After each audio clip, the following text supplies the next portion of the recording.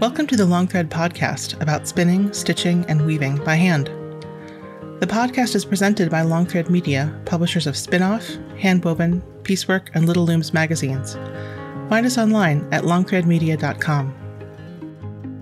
This episode is sponsored by handweaving.net, the comprehensive weaving website with more than 75,000 historic and modern weaving drafts, documents, and powerful digital tools that put creativity in your hands. Now it's simple to design, color, update, and save your drafts. Handweaving.net's mission is to preserve the rich heritage of handweaving and pass it down to you. Visit handweaving.net and sign up for a subscription today. This episode is sponsored by Trainway Silks. You'll find the largest variety of silk spinning fibers, silk yarn, and silk threads and ribbons at trainwaysilks.com. Choose from a rainbow of hand-dyed colors. Love natural? Their array of wild silk and silk blends provide choices beyond white. Trainway Silks, where superior quality and customer service are guaranteed. I'm your host, Long Thread Media co-founder Ann Merrow. My guests are Liz Sytsma and Theresa Hill of Wild Hand, a local yarn store in Philadelphia, Pennsylvania. Liz opened the store in 2019. Theresa is one of the shop's managers and also an independent dyer whose company is United States of Fiber. So thank you, ladies, for joining me. I'm so excited to talk to you guys about Wild Hand. Thanks for the invitation. Thank you so much for the invitation. We're really happy to be here. So I have to say, I know that you guys have a great yarn store. And the first thing that I saw on social media that I thought, I need to know more about these folks, is not the yarn you sell, but the yarn you give away. Can you tell me about your little free yarn library? Yeah, sure. So I don't know if you all are familiar with the little free libraries. Do you have them in your town in Colorado, or have you heard of that? I think we do. They're often these sweet little boxes with cute little roofs and a door, and it's kind of a take a book, leave a book. Is that the idea? Yeah, exactly. So those are like all over the neighborhood here. And the idea was to have a version of that for yarn outside of the shop. And my dad built us a little box to put the yarn in based on what would fit on the facade of the building, which is mostly glass. So we just had a little sliver of brick we could stick it on. But a lot of the idea came from, together as a team, we developed a set of community commitments and a focus on, what we're focused on when we're making decisions about how we spend money, where we buy our supplies, who we work with, who we hire. And through that, what ends up is a shop with some high quality yarns where folks are compensated, for what they're making, especially when we're working with smaller dyers. And that sometimes means, a mid to high price point, which isn't necessarily the price point for everyone or every project. So in an interest to be able to bridge that and make sure people feel welcome to come in and hang out with us and work on a project and not have the yarn in our space ever be a barrier for that community. That was part of the library too. And then coupling that with the fact that we all have a huge stash of yarn and people are often looking for where to donate yarn and don't, it's emotional. They might be cleaning out someone's home, someone who made them garments for many years, and they don't want to just drop it at a regular donation center. So it's also helped with that. We get little donations in the box here and there throughout the day. It's a part of families will walk by and check in, kids will grab things. But then we also take in larger donations and we store and sort those in the basement, and then we redistribute them through the little box outside, but also through when community groups reach out, we can put together a package of 10 balls of yarn, 10 sets of knitting needles, and we can distribute that out too. So it's a lot of redistribution, but it also has been a nice way to bridge that gap for, if we're not the right price point for you, or just not for your project, or for new people who are trying to start and they don't want to, not sure how much to invest in until they know if they actually like, the fiber craft they're interested in. Anything else, Theresa? What do you think? I mean, that you pretty much summed it up. It's just nice watching people will literally drive up there with their bag and get books and needles, or, people will come back to the store and say, I made this and I got the yarn from your fiber library, and they'll come and show it off to us. So we know that the yarn is getting used. People love it. and I think it's going to be around for a very long time. So, and Liz has it where, you don't even have to be in the neighborhood. You can order it. You just pay for the shipping. I just sent one out yesterday to someone that said their friend just needed to pick me up and wrote a note on it. And, so people will do that to make somebody's day. And it's just a nice feeling to be a part of that chain. It's interesting that you mentioned the community aspect of it, because it seems like that's such a way for the folks walking by, whether it's your knitting community or just your local Philadelphia area community, to engage with the yarn store. They don't even have to be bold enough to walk through the door. You're right. Yeah, I think that's true. What kind of conversations has that sparked, whether it's in person or online? Oftentimes when there's a little free library, it's sort of anonymous. You can leave something and nobody hears anything, but it sounds like you actually have a lot of connection with the people who are using it. Yeah, I feel like Theresa can probably speak to this a lot too, being, when you're in the shop, what that looks like or how you observe it. I mean, I think most people are very thankful that it's there, because it does allow people that couldn't normally not get a nicer skein of yarn. And it's also nice because we get a lot of children. Liz does a lot of donations for children in the neighborhood, and a kid might just need a little bit of yarn. They might not need a whole skein. So to be able to get little bits and pieces to make a project, to see that, it's really nice. And somebody said, I might just need a little piece to sew up something or to mend my sleeve or my elbow. So all kinds of people use it, male, female, young, old, everybody. And it's just nice to see that diversity come in. And a lot of people say that come into the shop and will say, that's so nice that you have it. And some people, you can just see the pride on their face when they donate the yarn. Like, I have this to give. And it's just Mount Airy in itself is just a very giving neighborhood for the most part. And Liz is just making that a little bit more far reaching than what just having it there in the shop. Is Mount Airy in Philadelphia, or is it adjacent? We're in the city. Yeah, we're near like the big park system. So we're in the northwest corner of the city, close to the edge of where it becomes not the city. It seems like Philadelphia is such a kind of hub for yarn and knitting. I mean, there's a couple of really important stores, and then you have other manufacturers. And I was just reading recently about the fact that Germantown yarn used to be there. So it feels like you're in a really special place. Yeah, absolutely. We're right next to Germantown, actually. That's our neighborhood. And one of the yarn companies, which actually just moved to Mount Airy, but they've been in Philadelphia, is Kelborn Woolens.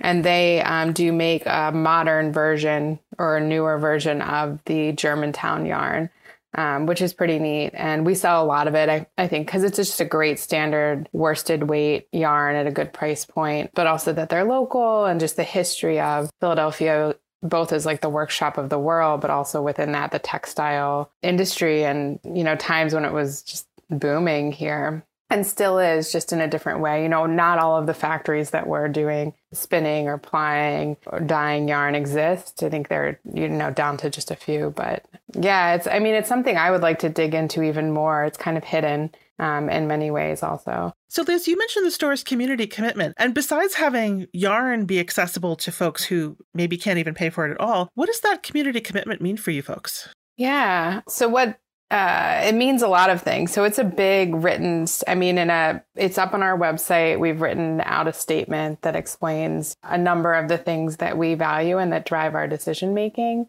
But if I zoom out, it is, I've never thought about how to say it in sort of like a very high level, but it's about how we take care of each other, our customers, our employees, the folks that teach with us, our neighbors.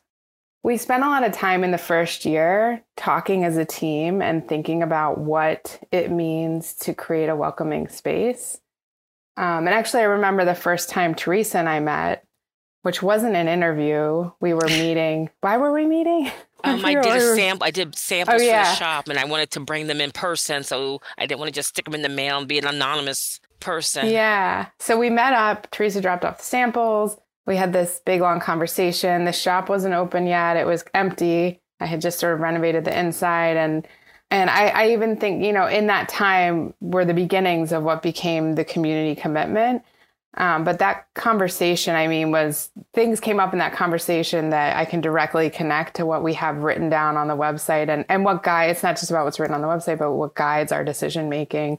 It was sort of like in the fabric of Wild Hand from the very beginning, from those very beginning conversations with Theresa, with Yolanda, with Jill, who was on the team at the beginning, and Jessica. The first times we met, there were conversations about what it means to feel safe, to feel welcome, what it means to buy, supply certain vendors over other vendors, what it means to have a space that people can move around in and samples that are more size inclusive. And maybe I'll let you chime in too, Theresa. I feel like I can talk about this on many different angles, but what do you think when you think of it like on a high level?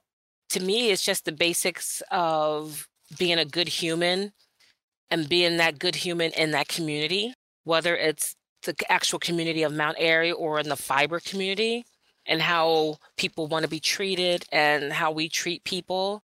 And Liz was very open when we first opened to ask us how we felt and listen to how things have happened to us in the past. And we made sure that not only do we treat people a certain kind of way, but we treat each other that way as well. And it also comes back to us how we expect to be treated as well. So it evolves, and it's just a big circle. And if that is maintained, it should be a happy, hunky-dory place to be. Like vacation island kind of a thing. But yeah, we're all human. We all make mistakes. We all learn. And it just is open to that. It's open for interpretation. It's open to be changed when it needs to be. But it's a good blueprint that Liz has put it on paper that guides how Wild Hand set forth into the fiber world. That's an interesting thing that I notice on your website is that your team is very much upfront and not just in a here's who works here way, but these are the members of our team and our community. And that in some ways, that's as much of a part of it as here's the yarn we offer. It's like, here are the people who contribute to this. Yes. Yeah. Yeah, absolutely. It was always that way from the start. And I worked in the nonprofit sector. I mean, I think all of us on the team, we bring with us these other careers. And some people are still doing those other careers too and working at the shop. And a lot of those careers have to do with service. Nurses, educators, folks working in nonprofit like myself and Carly. And I see that we've always led with community engagement and community. And so actually during the pandemic, there were lots of free resources and support. And the first year I had gotten involved with the Small Business Administration's office here through Temple University, and I got some free consulting. And at that time, the website was still new. Luckily, it existed before the pandemic. But at the time, I was getting some consulting on our marketing, our branding. And the person noticed that all I talked about was the community and the people, but all they saw on the website was the yarn. And so it was like an aha moment where I realized their observation was that putting the thing that seems to already be the core of what the business is about is only going to help one have that alignment with, what we really are about, but also help us with selling yarn too, because we've built a community that cares about the decisions we're making around the yarn. And some of those things in the community commitment are that we're thinking about the land, people, and animals that were involved with making the products we sell, that we are being conscious of working with brands that aren't culturally appropriating names or colors or styles, and a commitment to calling people in, not just calling them out. So we've definitely, if we see something, we have a conversation, and often a change can be made, and sometimes people just don't know, and we're all on a learning curve. So a lot of the community commitment too is about saying, these are the things we care about, and you should feel free to give us feedback on all of these things, because we're still learning and growing, and we won't be defensive. We will just make changes and move forward. And people can expect the same from us. If somebody stumbles, we try to give the benefit of the doubt and have a conversation. And I think because of that, like as a community, we all continue to grow, and we can do a little part in that piece. But yeah, I think it was, interesting because it always started with the community, and I was sort of missing it on the website. I'm like talking to this e-commerce consultant, and they're just noticing all I'm talking about is the team and the people. And I never mentioned the yarn. So from that point forward, we started to make those changes. And that's when we started a photo series with the photographer, who is a friend in the neighborhood, having our customers and teachers and staff wear samples of the garments, and she would take pictures, and we have those on the website. So it was a way for us to kind of like keep connecting and putting a face to Wild Hand, especially for people who don't live here and don't get to visit the shop in person. We wanted to make it so that folks from far away can kind of get a sense for what it means to be a part of Wild Hand. So when was that conversation that you guys had? When did the store open? It was, April when 12th. did we? Yeah, April 12th, 2019. Less than a year before COVID came along. And it was probably early 2019 that we met. Theresa, you brought us the sample, and then, we laughed, we cried. It was like we knew each other forever. And in the end, I think I asked you if you wanted a job. I mean, yeah, it was, I think it was early 2019. And Theresa, you're in one of those nurturing professions, right? Do I understand correctly that you're a nurse, or you're in the medical profession? I am a nurse, an RN, yes, amongst other things. Yeah. So many things. Theresa is I've never met anyone like Theresa. Truly. I don't even know there's not one word, but she is excellent. I mean, it's just, I've never worked with anyone like her. To be so talented at so many things at the same time at that level is like really extraordinary. And so wherever she lends her talents, we're lucky to get many of her talents at Wild Hand, and I've learned so much from her. But it just blows my mind always. She's really extraordinary. And so I feel like there are all these things that made me feel like Wild Hand was going to come to be, but these little nudges were happening. And when I met Theresa, it was just another reminder, like we just connected, and it was another sort of like, this is going to work out. We're going to build something.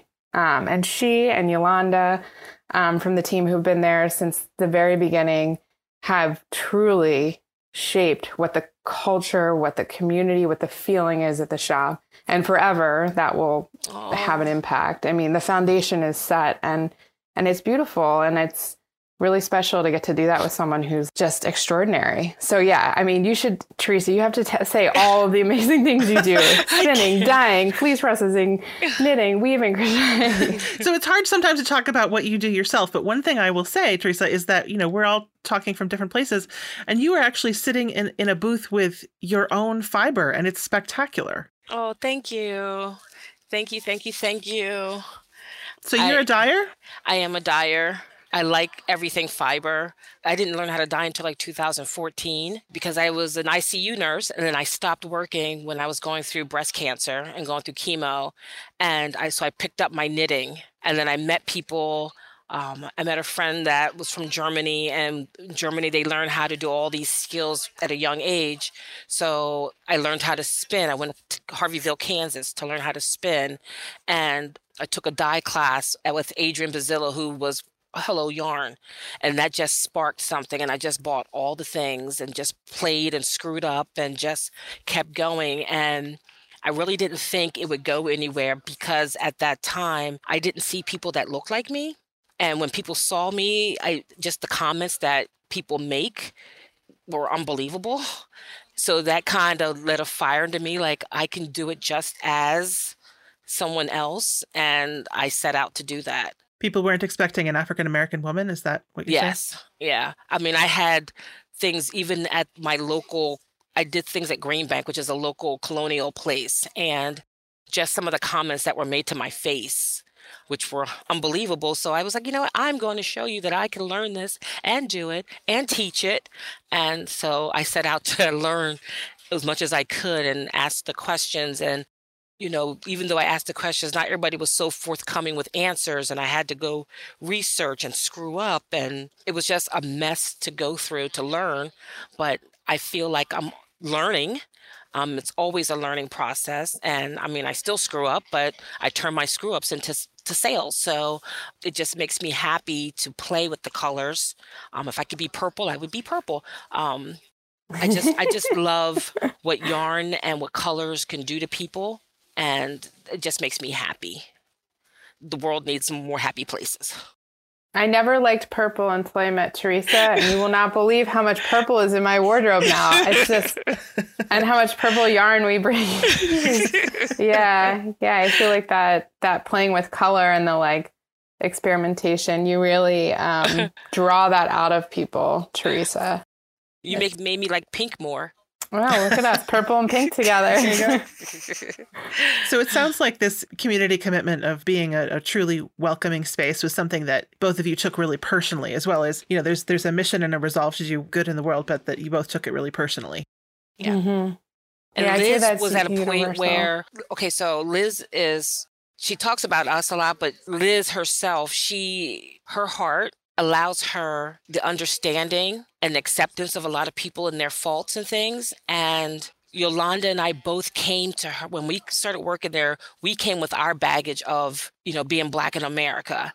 And Liz embraced everything about us and allowed us to fumble, to grow, to ask questions, to make comments without repercussion. Because, you go to work and you ask the wrong questions, you could be gone, or it could offend someone and they don't want to have to deal with that. But to be able to be who you are without apologies allows you to grow into better people. And to have that available to you, you don't see that in a lot of places. She took what we brought to the table and incorporated it into Wild Hand. And we feel like Wild Hand is our baby as well. So much so that customers come in and are like, is that your stop? No, it's not our shop. It's, we work here, but this is our baby too.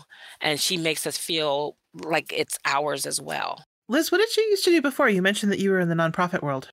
Yeah, I helped start and was the director of a nonprofit here in Philly that lives on called CultureWorks Greater Philadelphia. And they do back office services in the arts and culture sector through a Model A fiscal sponsorship structure.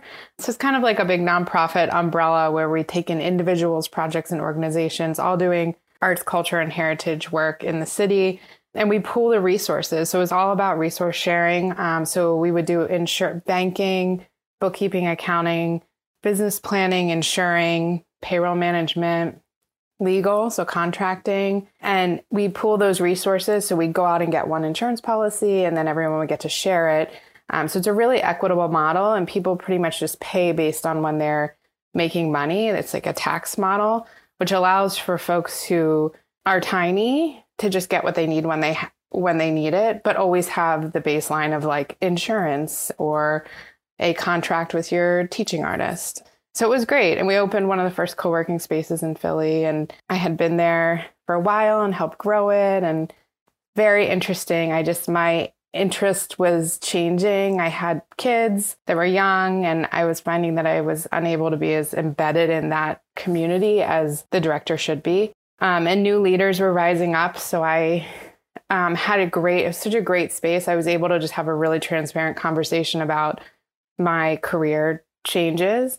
Before, I felt safe having that conversation there and saying, I think I might be ready to go. What would that look like without worrying about losing my job? And through that, just transition. The only other thing I could think that I wanted to do was open a yarn shop. And I had been doing a lot of business plan work and business planning for other organizations. I was like, why don't I apply those skills to myself, see what it would take? And then from there, things I had a nice long transition. We found new leadership. I had time to work half time at the nonprofit and work half time on building Wild Hand to have a little income and enough time to make a plan. And our family decided we could take a risk and a space came available a couple of blocks from my house we have a couple commercial corridors. It's a big neighborhood, but there's a cute little one where the shop is. And so I was doing a lot of, executive director stuff, like managing people, writing. And that group was really formative for me in my anti-racism work, in my anti-oppression work, in my just development as a human and taking some of my values and understanding where they come from and what I want to do with them. So that really trickled into Wild Hand and developing Wild Hand. And everyone from that org from CultureWorks came to the opening, met my new team, and it was really, really nice. And, the one thing I hoped more than anything, besides the business being able to continue to exist and sustain, was that I would have that with the new team, that I would have this dynamic where we, like Theresa described, where I can be very vulnerable with the team where I can stumble, not have all the right words at the right time while I'm trying to work through something that feels sensitive or complicated or nuanced. And because of that, I feel like there have been certain topics we've been able to help each other grow in because it feels very safe. I was hoping that I would have that at Wild Hand and that we could build that together because I had that before. And it has been that way. It's like the greatest joy of Wild Hand is getting to be a part of this team. And what you talk about not being afraid to make mistakes and learning from them. I mean, you're teaching people how to knit, and that's a pretty important, I say knit, you're teaching people how to work with their hands, and that's a pretty important element of that as well. Yeah. And Theresa can definitely speak to that. I'm a terrible teacher. Oh, you're not. But I know what you mean. I always say I couldn't teach a fish to swim. Yeah. Everyone else that teaches with us is just wonderful. I just watch in awe at their patience and flexibility and creativity when it comes to working with different learners. It's really cool. And that's such a great point. I think just like forgiving each other, forgiving ourselves, and just having space where you can stumble on whatever it is without that having these like big, without it feeling so big to stumble. That's a scary thing when you own a small business, though, is it's terrifying. Taking risks is really important, but there is that, oh gosh, what if I get this wrong? What's going to happen? Yeah. It's so funny. I feel like I'm completely not cut out for it and completely cut out for it at the same time. All the time, I feel both of those things. I'm cut out for the rigor of the work, for the analytic part of it, for the team building and emotions and that. But the risk part, oh, it's hard. I know when I need to do it, and I need to just like sitting in discomfort is such a big part of it. The uncertainty. And that's where I think transparency and me being able to talk to the team to be able to navigate that with other people really, really helps bring it into perspective. And yeah, I feel like I'm a pretty soft person, and that part of it is hard for me, emotionally. And I'm someone who wants to be successful. I mean, we all want to be successful, and it's like an incredibly vulnerable. I've never felt so vulnerable as I did the day we opened. I felt like I was playing the part. Like I felt so, like, here's my vision, here's my idea, and I'm going to open the door and people are going to come in and have an opinion about it. And it was kind of nerve wracking. And I mean, it still is, but it feels much better. That part of it is better now. We get a lot of positive reinforcement about what we're doing. And I think because people feel comfortable giving us feedback, I'm not as worried that someone's not going to say something if we're doing it wrong. So I think we've made that clear enough, and we respond in a very specific, welcoming way to feedback. And then, so I don't have to worry about too many people being dissatisfied without letting us know. Where does the name Wild Hand come from? I had a friend visiting. I did a little naming thing with some friends. A chaotic day with tons of small kids running around. I was like, I got a meeting with the lawyer next week. We got to pick a name today. So a lot of put a lot of words on paper, and those two came together. But the reason those were on the paper in the first place was the wild is a nod to wild as in like nature, what's natural, what's in the wild, focus on natural materials. But also the wild feeling of being a creative and creating and that type of wild. So that's where wild came from. And hand was knowing that I wanted to be open to carrying supplies for a bunch of different handcrafts. So that kind of felt like too, it was leaving me with an opportunity to grow into different crafts. And since we started, we didn't start with spinning supplies. We've added spinning supplies thanks to Theresa's expertise. We've added felting. Then we've added workshops for dyeing and fleece processing, also thanks to Theresa. So the hand kept it really open. And there's something nice about hand. I mean, I think the hands have a lot of nice symbolism and meaning. And I think there is this the hand sometimes does have a feeling of community and representing connection and touch and that sort of thing. So that's where Wild Hand came. Yeah, it's a really nurture. Yes, I love that. It's a really nurturing thing. and you nurture your community, and you nurture the people that make up your community. So, you know, especially being a female and a creative and your mother, that nurture is not just for your family and for your team, Yeah. but also for your community. Yeah, you're right. I like that part of the hands. Yeah. It's funny that we're talking about hands nurturing. Just as I was shoveling snow this morning, I was listening to the first chapter of Michelle Obama's new memoir, The Light We Carry. And she talks about how, what knitting has meant for her, that she discovered it during the pandemic, and how going to something small like knitting helped think of something bigger. So for you guys, something small like knitting is also helping you work on a larger community. Yeah. I can't wait to read that book. I know, right? I have it as an audiobook, and it is fun to have her read to me. She reads the audiobook. Yeah, that sounds nice. Reads the audiobook. Okay. Wow. It's pretty nice. Yeah.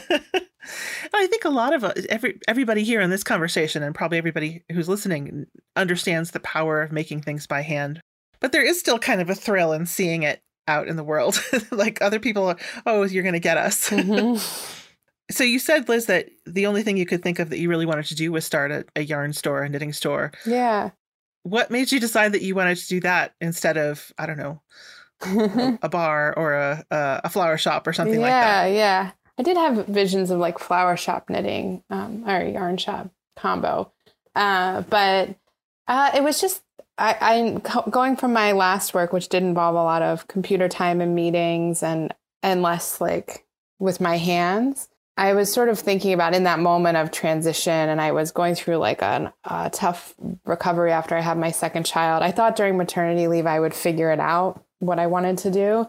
But I was recovering too much, so I couldn't. So I got back to work, and I then actually felt like I had space to think about what do I really want to do. And my hobby I've always been doing, anything with fibercraft since I was a kid, all different versions of it. And I've had different seasons like everyone where I put it aside, and then in grad school, got back into it. And I'd say that really kicked it off when I was in business school, living alone in Ithaca, New York. It was cold and snowy, and I got, and there was a Michaels, and I got, really back into it. But yeah, as I got busier, the work was busy and the kids were busy. I felt like in order to focus my intellectual curiosity on fiber crafting and getting deeper into it, it would need to be my job. Otherwise, there just really isn't a way to do that. And so that, plus having helped other folks start their businesses and having that business background, I've always been on this journey. I was a business and art major undergrad. I went to business school, but I was always sort of working with nonprofits and arts and culture. And this feels like it was a point, like all those other things I did kind of led to this moment. And all those skills I gained, it became clear when I opened Wild Hand. And as I was thinking about what I would want to do, that this was a really nice culmination of, almost 20 years of career behind me. Yeah. So that's kind of where it came out of. I mean, I had not worked in a yarn shop. None of us had, right? Is that right, Theresa? Maybe Jessica had worked in a yarn shop. Jessica had. The rest of us hadn't. So we had that in common, that we had a love and a passion, but also had other things going on and hadn't had that experience. So there's like still a big learning curve, on the business side, on the having a shop side.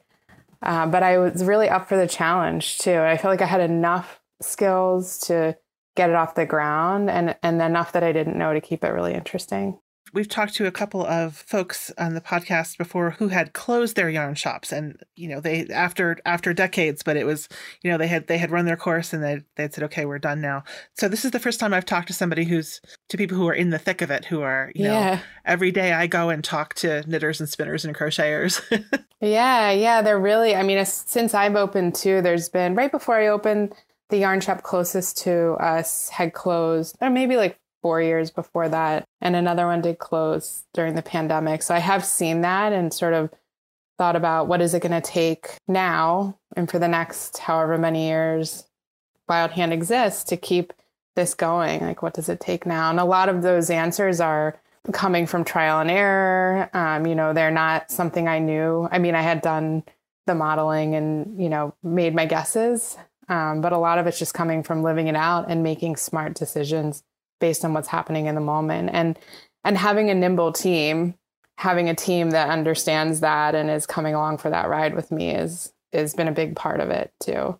How do you make your buying decisions? That seems like, on the one hand, the most fun part. I have all of these shelves. I'm going to figure out what I want to put on them, but also the most scary because you have to know that somebody else is going to want it too and have to take it home with them. Yeah. Do you have a buyer or a buying team? How does that work? No, it's just me. We talk sometimes internally. I make lots of the decisions. And yeah, the biggest barrier is I just wish I had more money to buy things because we have a list, the team's we're always gathering suggestions and I keep them on a list and it's really long. But the thing that helps the most, so there's not a buyer. And because, my budget was small and I started small, the first couple of years were very small quantities or small number of colors. And it's a lot more admin because I would need to be really on top of reordering and I wouldn't always, because I didn't have the money in place or I didn't get on it.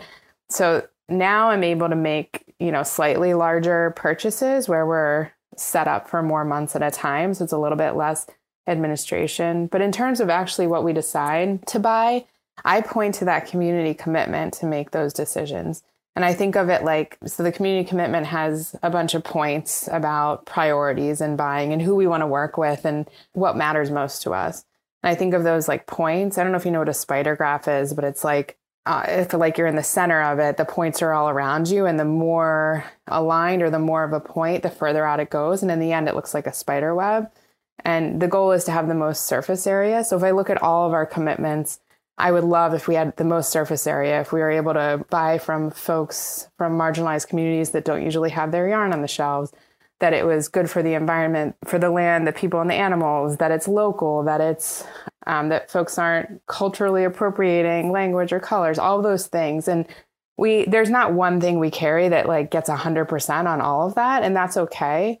There's compromise too. We might bring in a more affordable yarn because that lines up with our accessibility or it's local but it might have a material in it that's not as, or a process that's not as desirable. So I think on that way, it's about the combination and then looking at the portfolio and we're always pointing to that. And also when people reach out and they're not necessarily a fit, I send them a link to the community commitment and just explain that their work looks lovely and it's not a fit for us right now. And I have a way of sharing that, but it's really helped as a tool too, to help hone in because there's so much. And every week, emails all week with new products that we could be considering. So yeah, I think of that portfolio in a very basic way too. Do we have everything that people expect in a yarn shop? And we don't. We're still missing. We're missing we're kind of don't have a lot of mohair. We don't. I mean, there are these things in my mind, and it's okay. I don't have the budget to fill all of the gaps yet, but the vision is that we keep growing and we're able to keep making those decisions and revamping. When we need to edit the community commitment, doing that. But that is the lens through which those decisions get made, who we hire as teaching artists, how we compensate, what days we're closed, language we use, everything comes from there. It's interesting. You talk about how you influenced Theresa to like more pink and she influenced you to like more purple. That's one of those decisions that I think can be really hard for people who are starting a yarn shop is not just what aligns with my values, but trying to figure out what people are going to like. Yeah. Figure out how to keep a consistent aesthetic, which is part of what's attractive, but also what are other people going to want and like? Totally. I mean, I just felt like we just threw a bunch of stuff out there. I mean, Theresa will probably say it was less color on day one. Yeah, right?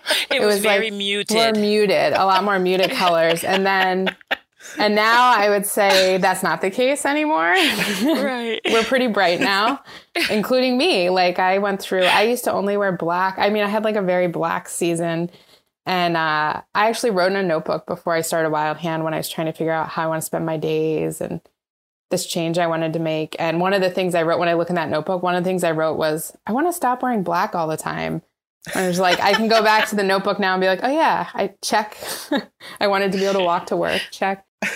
But yeah, I mean, it is interesting and I think we can influence that too in the way that we have beautiful photos and show colors in certain ways. And the team plays a huge role in that. Whoever's in the shop working is just helping people think about color and how to put it together. And everyone on the team has a lot of color confidence, I would say. They're not afraid to show a bunch of options, and not every customer is there yet, but I think they like want that hand holding. And those are all little bits of information that come into buying. I try to look outside of the industry for fashion trends and, other things like that. I could spend a lot more time on it, but I do a bit of it, try to get like out of the yarn world and into some other design spaces and just see what people like. So things like the design and layout of the store, and you're teaching artists in the store, are really central to what you're talking about. And yet it sounds like from the very beginning, e-commerce was part of your plan, and having a store and also a community that was outside of your building was important to you. Yeah. How have those two things fit together? So sometimes you have a store that's very much a neighborhood institution, and then other times having something that appeals to people who can't come and, breathe the air and fondle the yarn, and maintaining that sort of connection between those two. I would think that for a brand new business would be a challenge. Yeah, it's one follower and one email at a time. It's like, it is like a slow, organic process. And there is progress always. Every single day, there's a little bit more audience around it. And I think all of us, we're all interested in a community that feels like that wants to be there and is interested in what we're interested and lines up in terms of values. So I think with that too, we attract certain individuals from far away and near too. Yeah, I mean, like I'm just learning about how to be a person that has an e-commerce site. And I spent a lot of time. I did the Goldman Sachs 10,000 Small Businesses program a year ago. And out of that, wrote a growth plan for our e-commerce. And out of that, in this past year, I mean, I should sit down. It's like a good time to sit down and reflect soon, but I've gotten an SEO audit, a website audit, a social media audit, made changes based on those to help attract more people to those digital spaces, done more strategic advertising, just been more thoughtful about like, how are we attracting people? Who are they? How do they want to be communicated with? All of that, just giving more energy and thought into it. And I feel like there's a little more space this year, which was year 3. The first 2 years is like a lot of scrambling and I'm trying to figure out how it all works. But yeah, before I actually thought I'd start as an e-commerce site, and then this space became available a couple blocks from my house, and I quickly just changed. And it's like, okay, let's do the space. But I had built the business based on using Shopify based on it's a database. So you're kind of building both at the same time. But I had that in mind, and I made sure I was entering data in a way that I could turn that switch on. Thankfully, I did that. And thankfully, I turned the switch on right before COVID. So we had 11 months of in-person shoppers and people caring about us and wanting us to exist enough that it did help carry us through that time. I mean, it's still, even with some grants here and there, it's still, vary month to month. I still feel small, like I'm hustling all the time and unsure. But we've grown every year. We've grown quite a bit every year. And we have an amazing foundation. So a lot of our focus now is on just building awareness, outside. Still locally, people walk by. I mean, do you get this, Theresa? People are like, oh, I never noticed you. I walk by every day, that kind of thing. So I feel like there's still awareness building to do and invest in. But we have a really great foundation. The systems are good. I mean, I've always been good at systems and operations. So like the shipping, all of our systems and operations have really been honed by the team and tested and edited. And so we're poised to take on more customers, and they're coming. It's just like slower. Just takes time. One positive interaction at a time is, I think, build it, they will come. Yes. I just like how Liz, the teaching staff, the teaching artist, how nice and diverse. You have male, female, everything. And it's just nice learning from a varied group of people, and we have more than one person teaching knitting, more than one person teaching crocheting. We've had several people teaching rigid heddle and baskets. And it's just nice to be able to have a variety of people instead of you go to certain places, it's the same teacher every, for the last 10 years when there's 50 others that could do it just as well, that might attract a younger group or a different group, or just to open up skill sets. That's a really good point, because it not only changes the skill set of the people who are learning, but I think a lot of people who want to grow in their craft career start off as teachers, and often teachers in local yarn stores. So being able to try that out and also being able to develop a class and also get a following is something that, is a big benefit to a lot of people. Yeah, I think actually to that point too, I was thinking about this season. We have sort of seasons with our teaching artists. We had 2 who started as customers, bought their supplies and learned the craft through Wild Hand. 3. Yeah. Sarah, Richie, Gina. Right. Bought supplies, learned the craft through Wild Hand, and then became teaching artists with us to teach that craft. And I think and that came out of, Theresa, I think it was your suggestion originally with Sarah and Gina, is just Richie. and about that pathway that we can kind of be. I mean, I do in that sense of privilege and responsibility. And I think it's something like this in our community commitment, like what we do with that and what we do with this little platform that we're building, our followers, our emails and so on. I feel like we have an opportunity to use that for good and to help the folks in our community. And so things like being able to ask someone who learned through us to come and teach. And luckily they all said yes and wanted to.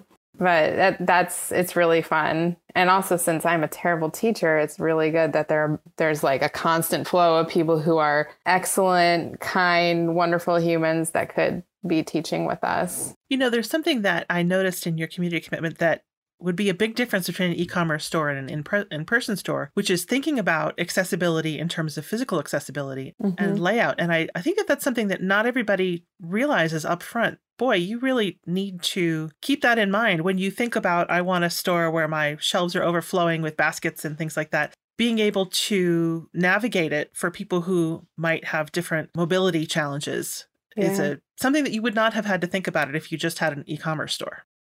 Yeah. And we still, things come up. Someone will come in and experience the space differently and let me know. And at the same time, we're all sort of limited by the space that's available to us and what we can do. But yeah, and we didn't start off that way. I had someone give me feedback and that led to some changes. And it's still work in progress within the footprint we have. We're lucky we're at street level, though, that we are wheelchair accessible. That's, it's hard. There aren't a lot of spaces. But with the e-commerce, part of the audit, the website audit this year was adding accessibility options. So on our website, you can change the way the screen looks. And there are other things that came up that I changed the headings, things. It's going to be a work in progress always. There are scans you can run the site through. So that is also the parallel to that in the e-commerce is a bunch of other accessibility features that can help people based on what their needs are when they're looking at a screen and how they hear information and screen readers and so on. And something we're learning, luckily there are a lot of tools and resources and guidance on that. But yeah, there are differences. There is that bridging. We're always trying to we are one Wild Hand, but sometimes there are segments that it really just makes sense for e-commerce or really just makes sense for in the shop. So there's a question that I could only ask people whose yarn stores were closed, which is like, what could you never tell me before? Can you tell me what is it like to work in the store? What are your favorite things and what are the biggest surprises that you find just being there in the store? And I ask about the store specifically because I think in a way when you have a web presence, that's a lot more public. People can see what you're doing on social media and they can understand how that works. But I'm just curious, for people who had never worked in a yarn store, what's it like? What surprises you when you walk in and open the door every day? You want to take it, Theresa? The thing that I love is how you can affect and help someone go through a process from picking out the yarn to the finished product. There's some, I don't want to call them customers because some of the customers are so pertinent to us that they're like family, like extended family. So it's like your cousin or your sister-in-law coming in to ask for help. And to see that progress in the community when someone's a beginner knitter, beginner spinner, and they come back and they're showing you, look what I did. You feel like a proud mama that you sent your child into the world and they did this thing. And that feels great. I love it when I like to act silly in the store a lot. And I will get your grandmother, your child, and they're dancing. And we're listening to the music and people are singing, we're dancing. And it's just a good time in the shop because I feel like it's a fantasy spot. Like it doesn't have to be serious. It doesn't have to be like business. It's a fun thing. It should be relaxing. I want it to be a memorable experience and I want you to come back. I don't want to be too crazy for you, but I want to be crazy enough that I just need a dose of this. And we get people that come back and just to say hi, or I was in the neighborhood and I wanted to stop in, or you remember you helped me a year ago pick out this yarn? Not really, but yes. And they'll show you, and you just feel it's funny because you won't remember people's faces so much, but you'll remember helping them with that project. And as soon as they pull it out or they pull out the yarn, you're like, oh, yes, we talked about this, that, and the other, and you were going through a divorce and this, that, and the other. And it all comes back. So it just feels very organic. It feels very unnatural sometimes in a good way because you're just there doing your job, but your job meant so much to somebody else that you're like, oh, I didn't do anything. They're like, oh my God, thank you, thank you, thank you. And you're like, I didn't do anything. And you're like, no, you did. And I'm like, no, this is what I like to do. So to know that you can have an effect on somebody positive, it's just a good feeling inside. When they make something, mistakes and all, and they're proud of it, you're proud of it with them. To be able to hold people's hands while they're doing things and come in for advice and they take it and they progress and they come back to show it off. We've had people come in to show stuff, and if we know their favorite music, we'll cue it up in the Spotify and they will do a Tyra Banks, Miss J walk and model their stuff. And they're like, okay, I'm ready to make something else now. So it's just the whole gamut of it is just, there's not one thing that makes it great. It's the people first, the product that we can offer them second, and just working with the team. It's not even working with coworkers. It's a family because Yolanda and I call each other sisters. Carly's our little child, and and we do things outside of Wild Hand together. And if somebody's going through something, we'll drive to their home just to let them know that they're not alone. So it's a big family, not just going to Wild Hand, not just a team, not just work. It's really a family environment, and we've had that pretty much since day one. And it just gets better and better. And through good things, through bad things, we're there for each other and support, and you feel the love. And sometimes you get it, you're like, I really need a dose of love today. And all of a sudden you'll get something in the mail, or if you're going through something, you come back to work, Liz will have a card waiting for you, or her child will make a rainbow for you. Just those little things just make you feel like people care. People really do care. They love you and they want the best for you. And to have a part of that in your life, I feel like we're all lucky. We all hit the lottery. Yeah. Yes, I agree. It's really a privilege. I feel a privilege of getting to be in a position to take a risk of opening a business. And I do not take that lightly. I see it's a responsibility. And also I can find so much joy in that responsibility and privilege. And yeah, it's fun. I was worried. I sort of whenever I take those personality tests, I'm right in the middle, introvert, extrovert. I was like, oh man, how's this going to go when I'm in the shop with the public? I'm like, is that going to feel good? Is it going to be too exhausting like it can be when the introvert in me is out? And then it wasn't. It was great. And I really enjoy, when I'm in the shop maybe once a week, in and out a lot, but in terms of a shift. And I don't feel that way. And I thought about it a lot. I was like, why in other spaces do I feel tired, or that the introvert in me just doesn't want to be in that space? But in the Wild Hand space, it's because it's our community. It's our neighbors. There's anyone who walks through the door has a common interest. It's natural. It feels like a very natural thing to be interacting with other people, whether you've met them or not before, that, pretty much have something in common with you because they walk through the store and they're interested in yarn. Yeah, I'm working with the team. I'm just always so inspired by watching how the team interacts with customers, and just being a witness to those conversations and embraces. And I love it when someone comes in and they're like, who are you? Where's, they're just they feel, they see such a sense of ownership and pride from every person on the team, regardless of how many hours that person works in a week. It's each of us shows up as our full selves. And I feel very kind of dropped in when I'm in this space, dropped into myself.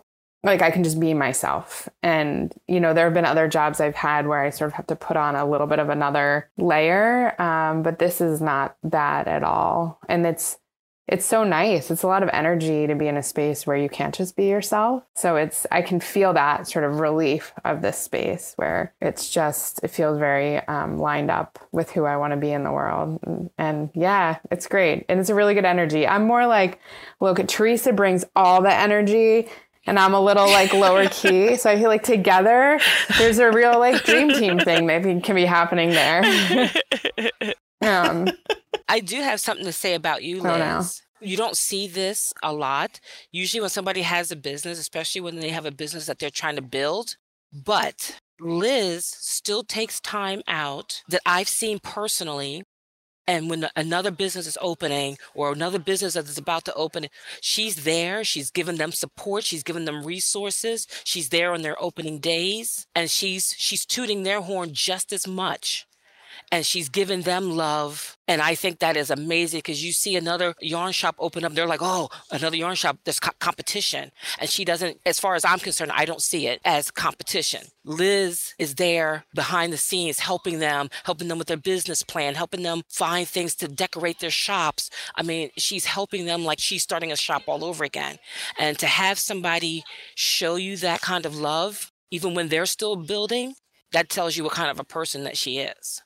You know, well, even just looking at the two of you, I mean, Theresa, I know that you were a dyer before you started this, but it's not necessarily all that common to, have your own separate yarn business and work in somebody else's growing yarn business that they're, really devoted to. So being able to have both of those at the same time and have them coexist and not feel like I can't pursue my passion for this one thing because I have to work on this other person's dream.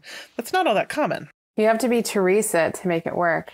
The extraordinary. And let's add to that, nursing. Theresa's been going back through her, is it recertification for your nursing? It's a or is it a refresher? Yeah. Which is very intensive. I mean, it is. Refresher is like the wrong word. I'd say intensive course with a book this thick, 80 clinical hours. So she's going to be going back into nursing too and still be a part of Wild Hand and doing all of her things. And I know that she can because she's able to do that, like in this extraordinary way. Oh, thank you, baby.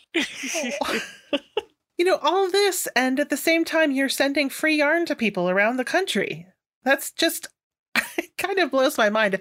As a business model, sending people free product in quantity, not just as a sample. That's I know. unusual. I have had another. Well, I feel like I'm sure people are like, what are they thinking putting free yarn on the facade of their building? But the truth is, we have gotten, the reason we did it was for the reasons that we said, is that there was like a gap and also just an opportunity. People have got yarn in their basements. We have space. We are a place where people come for yarn. But it has created so many new customers for us because they may start by getting yarn from there and tinkering with it. And then they may decide this is something they get really into and they get further in and they want to think about what the materials are that they're using, or they want to splurge on a project, or they never do that, but they're just a part of our community and bring light and joy and creative energy. And that is worth a lot to us. But I do not think that it takes away from our sales in any way. I think that it creates new customers. It makes customers more, what's the word? Just connected to us, feel more connected to us. I'll have the same person who will have a $400 order, like also grab a bag of free yarn. So it's not, all those things can happen at the same time, which I think is to the point Theresa was making about other shops opening. I have very much an all boats rise mentality. And I think that it served me pretty well over time. And I think that is also a key to our success is, I'm thoughtful and strategic and so on. But when I think about competition, I just think about the fact that we have this huge marketplace and even more of a potential marketplace. The number of new knitters, weavers, crocheters, spinners, crafters that just our little shop interacts with every month just shows me that there's so much more potential at all ages out there. And I think that the box also helps with bringing kids in and bringing different ages of folks. The box, the little free library. I always call it the box because it's like a box outside. The little free library. Yeah. So I think that it's one of those things that just kind of like benefits us, benefits the customers. And I really don't think that it takes away from our business. It just adds. And it's just like the gift that keeps on giving to us and to the community. It's when you it was bless others, it always comes back to you. right. Yeah. Like Teresa's, I feel like you're always saying that. And it's so true. And it's the thing that got us our first like article in a paper. Martha Stewart noticed it. It was, so, that's not why we were putting it out there, but it was, it's a thing like that that got us some attention and people noticing, which felt really good. I mean, it still feels good anytime anyone like being invited to be on your podcast. It feels really good and really special. And it's just, to just have someone want to talk to us about what we're up to. And to get to know us. Yeah. It means a lot. When I was first learning how to knit, I lived in Jersey City and I worked in Manhattan and I didn't have a car. And there probably are Joann's and Michael's that would have been accessible if I'd worked hard at it, but I didn't know how to find one. And what I did know how to find was, a local yarn store where I went in and this was 20 years ago, but spending $15 on a project was kind of a big deal for me. And I could not believe that I was going to have to get more than one set of knitting needles. And it took a while before it started to be like, okay, I'm going to have a knitting needle in every size. But getting over that, the catalyst, the catalyst to get over that hump is a big deal. Yeah. Yeah. You don't realize at first what you're getting into, which is really mostly all good and wonderful. But yeah, not having the supplies be the barrier. I just don't think they have to. I mean, we've had this endless supply of donations come, and there are times when it's a little lower, but I'll post something and then someone will show up with 8 trash bags full of yarn. And, it just, it's a great thing. When I think about having been in the nonprofit sector and then now being running a business, running a for-profit, I am being, involved in capitalism in a different way. I think about like that if there were any product that I wanted to be pushing out into the universe, this stuff feels pretty good. I mean, I feel like the amount of people that come in and knitting for me is a lot about mental health too. It's the thing I reach for at the end of the day, the thing I reach for when I'm having anxiety. And we hear those stories from so many of our customers that they've continued it, repicked it up, or coming to it because of that. And I feel like it feels like an okay thing to be pushing, to be selling as a business. And there's this very human joy in pushing what you like onto somebody else that they'll like it too. It's, you have to try this. We got to share if somebody doesn't know how great knitting is, they just haven't tried it yet. Yeah. So you have to bring other folks in. Yeah. Yeah, I love that. Like we get to share in this. It just feels like this special thing. And when you go to, the New York Sheep and Wool Festival, which was last month, and you see 20, 30,000 people all so deep in it, you're like, your heartstrings connect. You can just see this web of our hearts connecting to this thing that fills us up emotionally, spiritually, connects us. And like, I know that sounds cheesy, but it is just so true. I mean, I think we all feel that at the shop. We feel that in those interactions that Theresa described too. It's just, it's why people want to come back around and show your projects. Yeah. They've rented out the place to have birthday parties because one of our very first parties, the young little girl came back and, bought more stuff just recently and was like, do you remember me? We had the party. Oh my gosh. Oh, they came in with a geode golden cake. Birthday. Yeah. And then, the customers that are on our website, they came in, she wanted to throw a surprise party for a friend. So people were part of their lives. You can't get rid of us. Well, Theresa and Liz, thank you so much for spending part of your Friday with me. And I am really excited to go explore the site.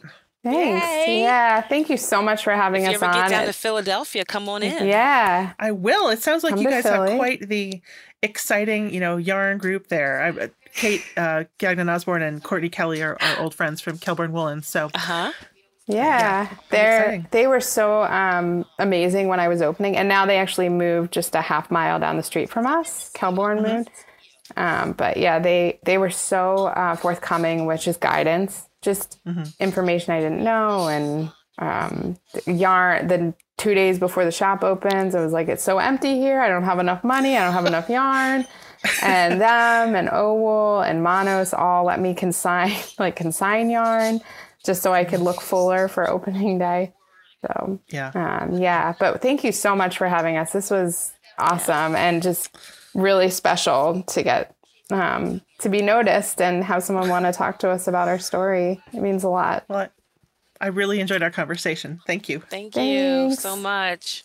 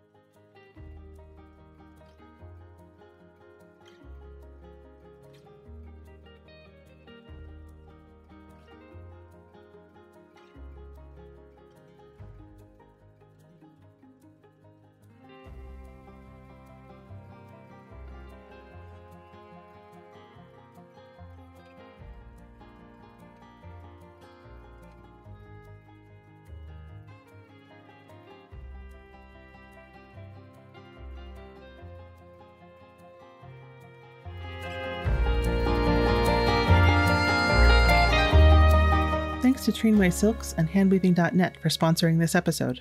Thank you for listening to the Long Thread Podcast. If you've enjoyed this episode, please rate the show and leave us a comment on Apple Podcasts or your favorite podcast platform. Thanks again.